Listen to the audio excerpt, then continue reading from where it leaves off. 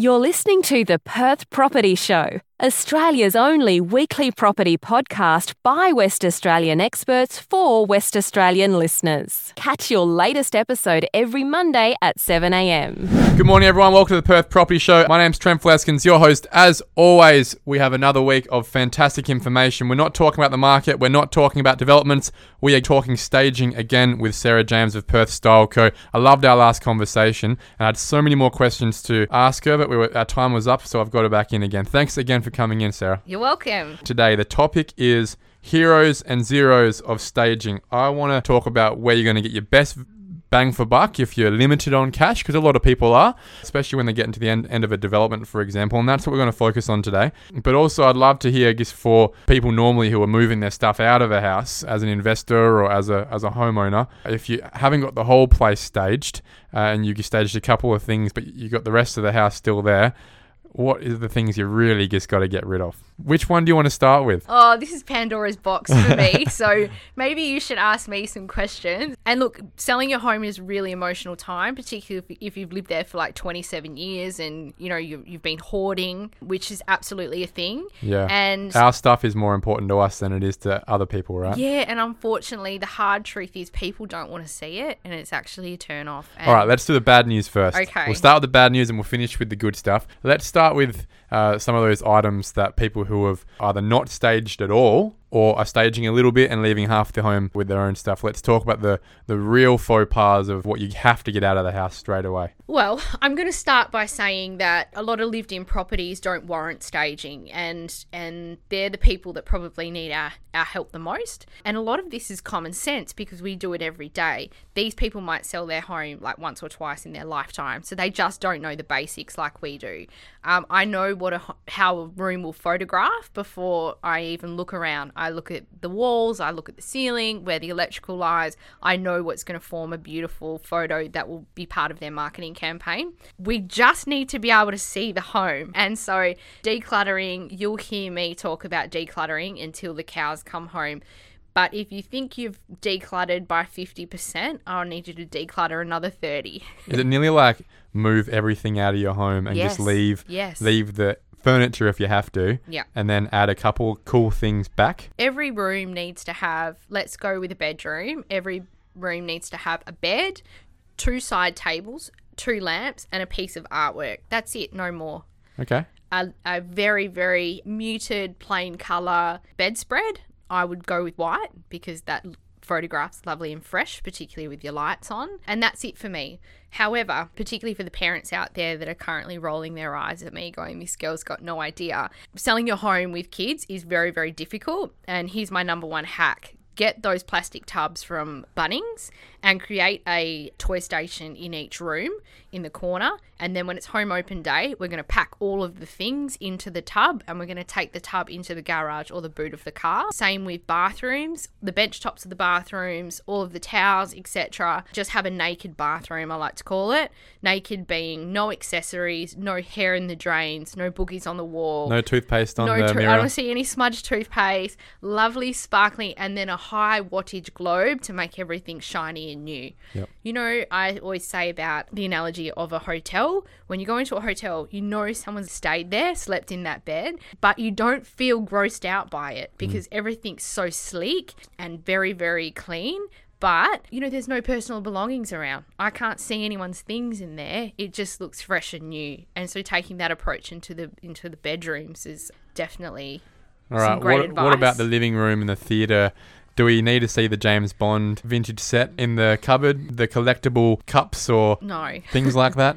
But, you know, Trent, to the extreme, I always ask people when they introduce me to their home, what their favourite part of the home is. One afternoon, I was walked down a hallway where there were framed swords from Lord of the Rings or the like, you know, sorry, forgive me, but something like that, swords. And I say, oh, you know, Mr. Home Seller, what do you think the selling point of your home is? And he goes, it's such a friendly family home. I was thinking, if young kids are going to come through, they're going to be petrified of this wall of swords. Well, it niches your market to those people who love the Lord of the Rings, I assume. But, you like he's house proud and he's proud of his collection, but people aren't going to see that objectively. Or let's talk about feature walls. So red paint was very cool, maybe about 14 years ago. Let's do a red feature wall. I've no lie walked through a home open and heard someone say, I don't like this one because of the red feature wall. Yeah. And so easily rectified. So it's $50 paint tin, and a Sunday afternoon, and that would have hooked those people through that house to think it was way better than what it was. So it's learning these things along the way that I've got in my toolkit that I can bring out and explain to a seller that this is lovely. I love these swords. This collection's amazing. How long have you been building this for? Okay, we're going to have to take them down for the sale. Yeah. But, have you got a safe place to put them? And, there's a way in which delivering these messages that we've worked on for some time, but they're at arm's length to the agent and delivering that information. Alrighty, let's talk about a little bit more of our focal points here. And I really want to focus on, in terms of the heroes, if we're selling as investors. So we've got a blank slate, as you like, Sarah. It's a vacant property. And in this case, a lot of them, they've never been lived in. They've just been built. Most of them are units or townhouses.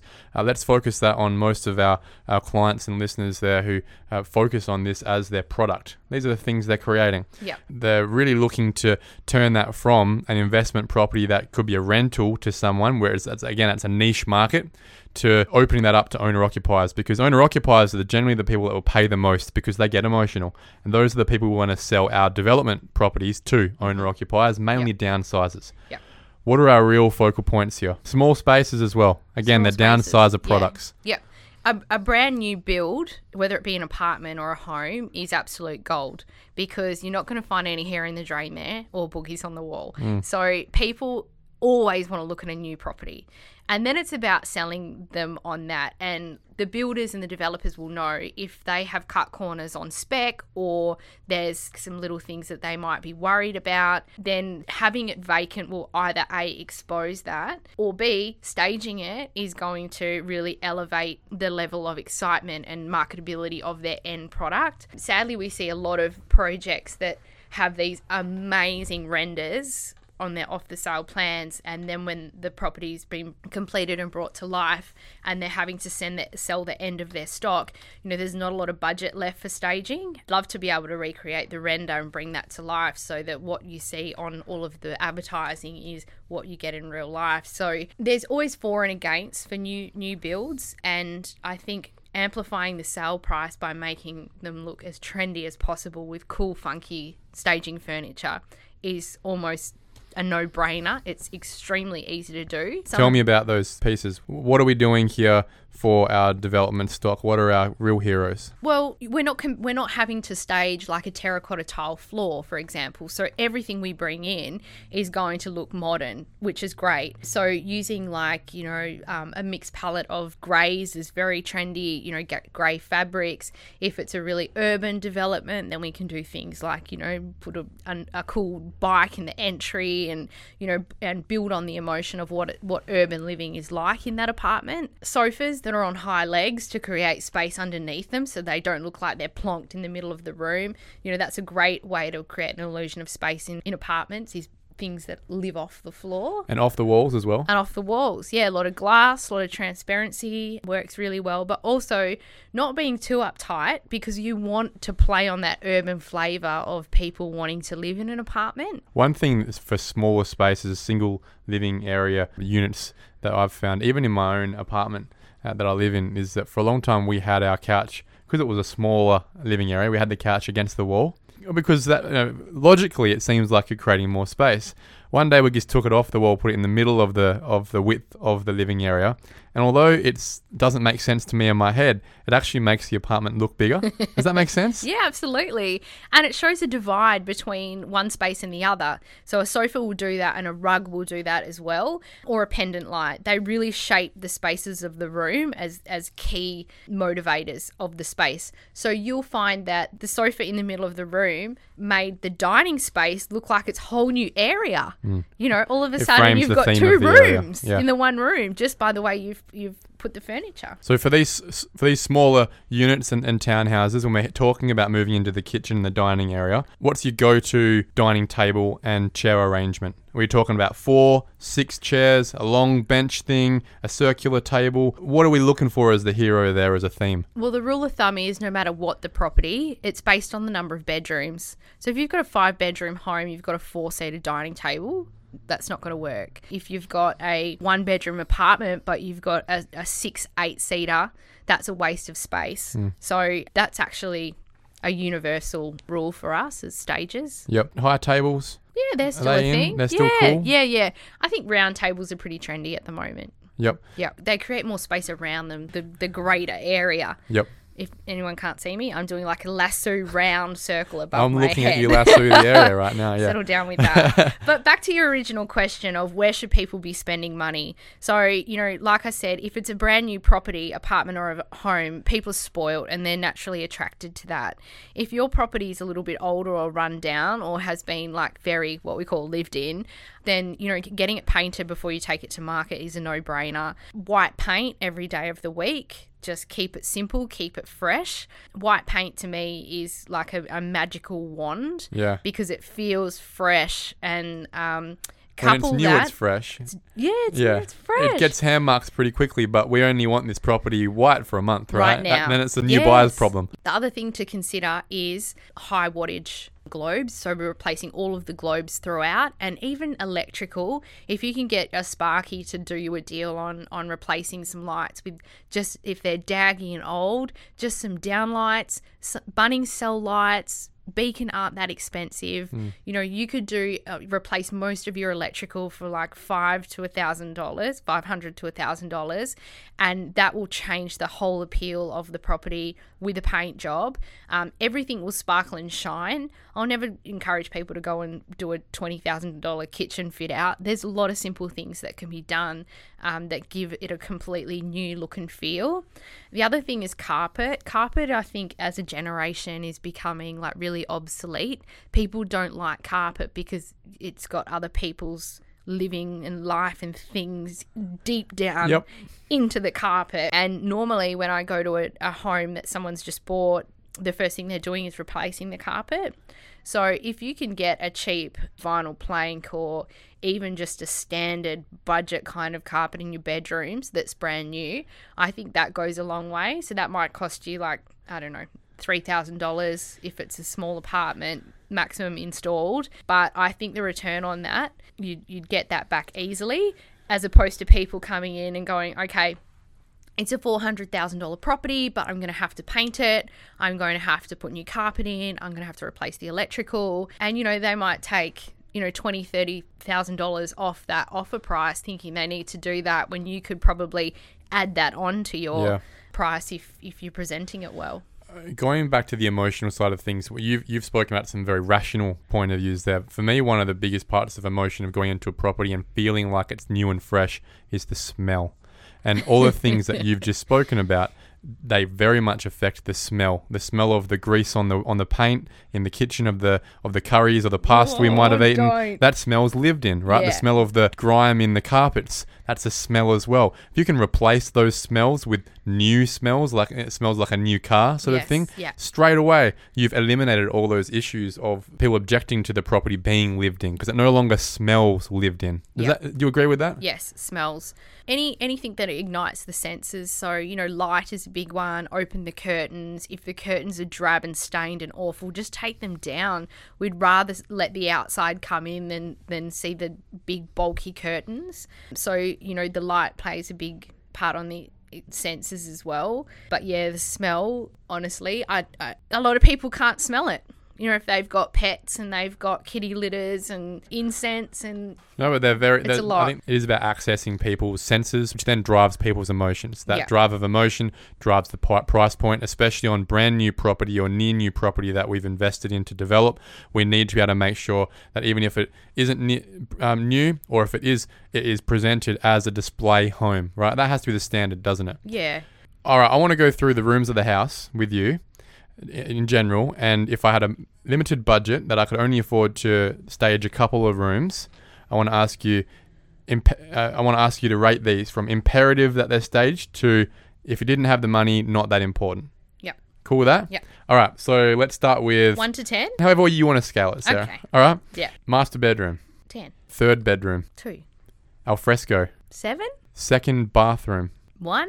Kitchen pantry. 6. Feel free to leave vacant those spaces. Yeah, cool. Okay. Yeah. Dining room. 10. Right up there. Living room. 10. 10. Kitchen itself. Kitchen bench. Yeah, 10. Yeah, you can leave that vacant. Yeah. Yeah. That is staging for me. If it's Okay, vacant. is it? Yeah, it's true. Yeah. It's showcase. Yeah. The less on there, the better. Yeah. Less is more, right? Less In a is lot of more, ways. Yeah. Ensuite. Yep. 7. Walk-in robe of the master. Vacant. Just probably easier if you didn't have the money. Just take everything out. Vacant or neat and tidy. Yeah. Okay. Yeah. What about the home theatre? If you've got a home theatre, you should flaunt it. So Okay. maybe 8. Garage. 1. Just drive the cars out and Drop leave the it door. as empty as possible.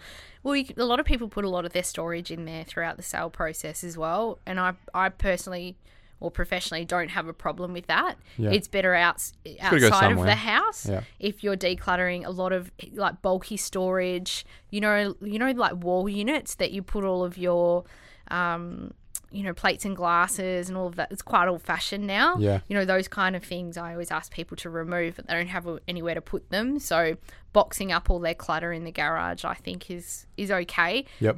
Sorry, given the garage has a roller door and a side door access, not as in put them in the garage for people to see on the street. No, of Just, course. The carport. Yeah, yes, please don't put them in the carport. Make sure they're secure. Yeah, no. Okay. All right. Well, I think that gives us a good confirmation there that really it is that apartment living that's the most important, even if it is in a bigger home. It's the master, the living and dining and the kitchen and the ensuite that most people care about. Yeah. If you don't have the money, bedrooms 2 and 3 and just leave them empty. Yeah.